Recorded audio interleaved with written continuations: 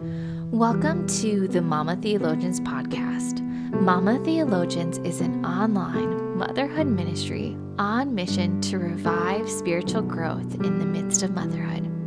We offer our devotional and narrative podcast episodes to further equip mothers in theological study, biblical literacy, and spiritual formation.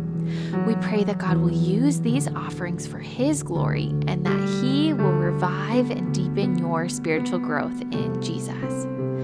I'm Rachel Lynn Lawrence, the founder of Mama Theologians and your podcast host.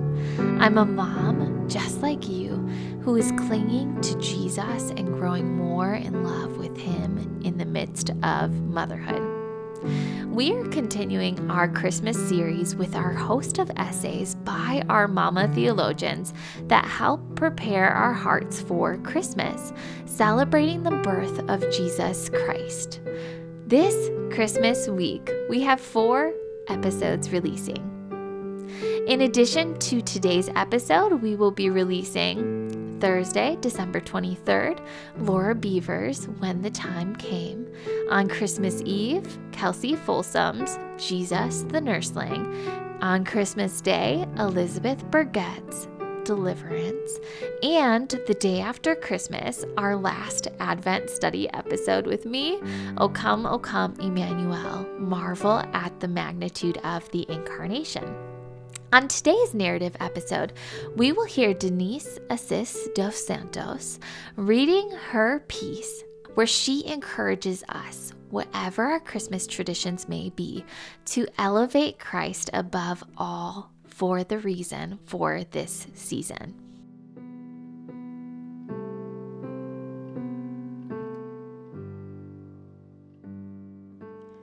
Reorienting Our Priorities at Christmas, written by Denise Assis dos Santos. Let's think for a moment about Mary and the great gift and responsibility God bestowed upon her.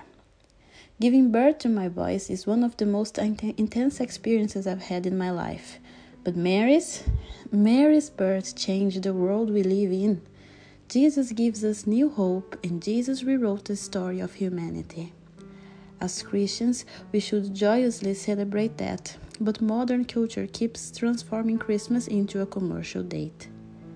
There is so much pressure in decorating the house, preparing huge meals, and checking every box on the gift list that we risk losing the sight of the one person we should be celebrating.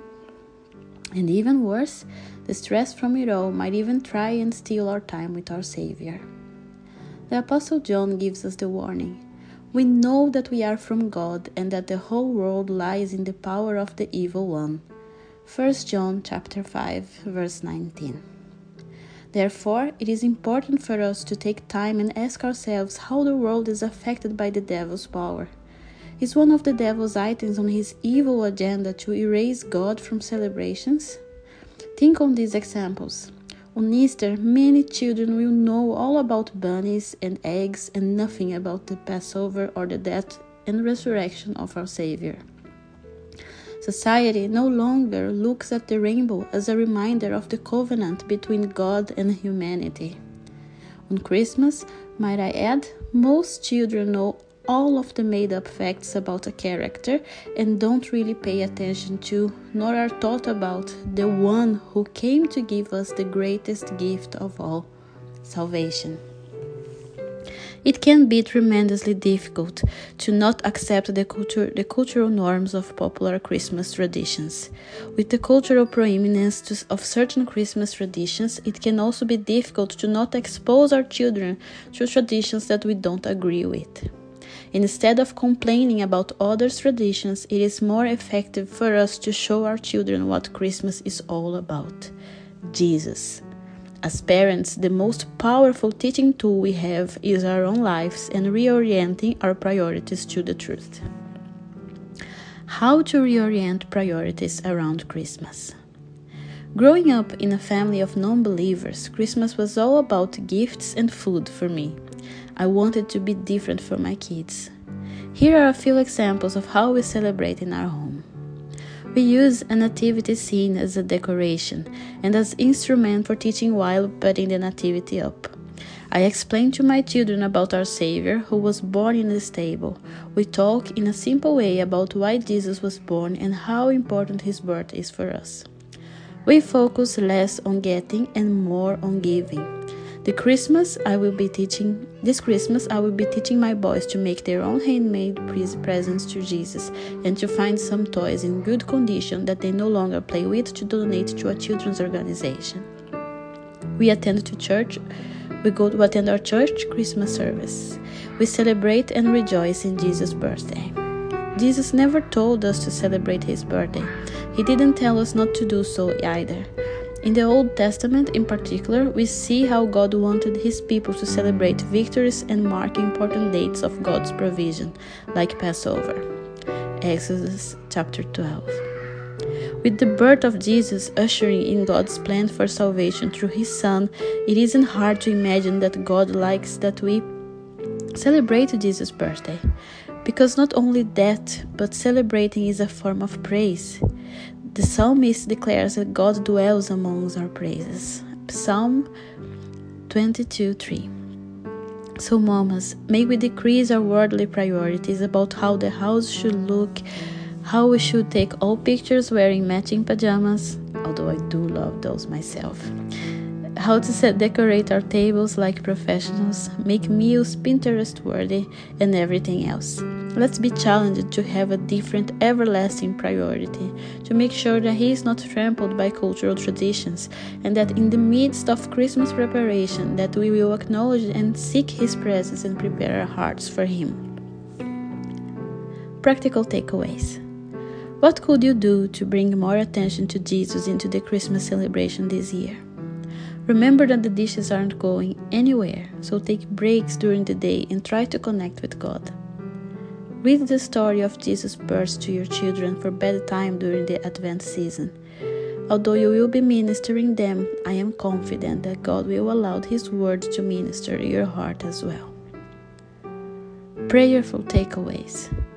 Pray that God will help you correctly prioritize this Christmas. See the scripture in Luke chapter 10, verse 48 to 52. Pray that whatever you do, either in teaching your kids about Jesus' birth or decorating your house, you do for the glory of the Lord. See the scripture in 1 Corinthians chapter 10, verse 31. Pray that every day you and your family will make room for Jesus in your heart.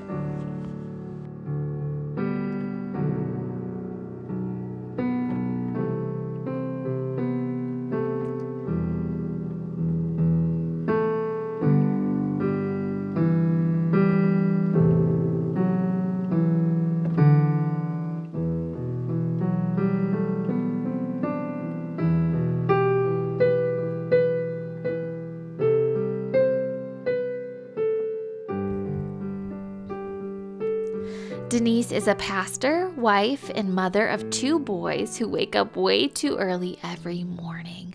She is a Brazilian living in Oslo, Norway, and speaks Norwegian and English in addition to her mother language, Portuguese. Denise has a burning desire to serve Jesus and to manifest his kingdom on earth, all while juggling motherhood and a full-time job. You will find her writing, drinking coffee, listening to worship music, and working up the courage to do the dishes. To read this entire essay by Denise, head to mamatheologians.com/articles or follow the link in the show notes. Mama, in the midst of the busy and hard, yet high and beautiful privilege of motherhood, may you abide in Christ and grow more in love with him this week. And may we celebrate this Christmas season with our loved ones and children the marvelous news of our Jesus, the Holy Son of God who came to us as a babe and who rose from death and victory, and who we await with anticipation his returning.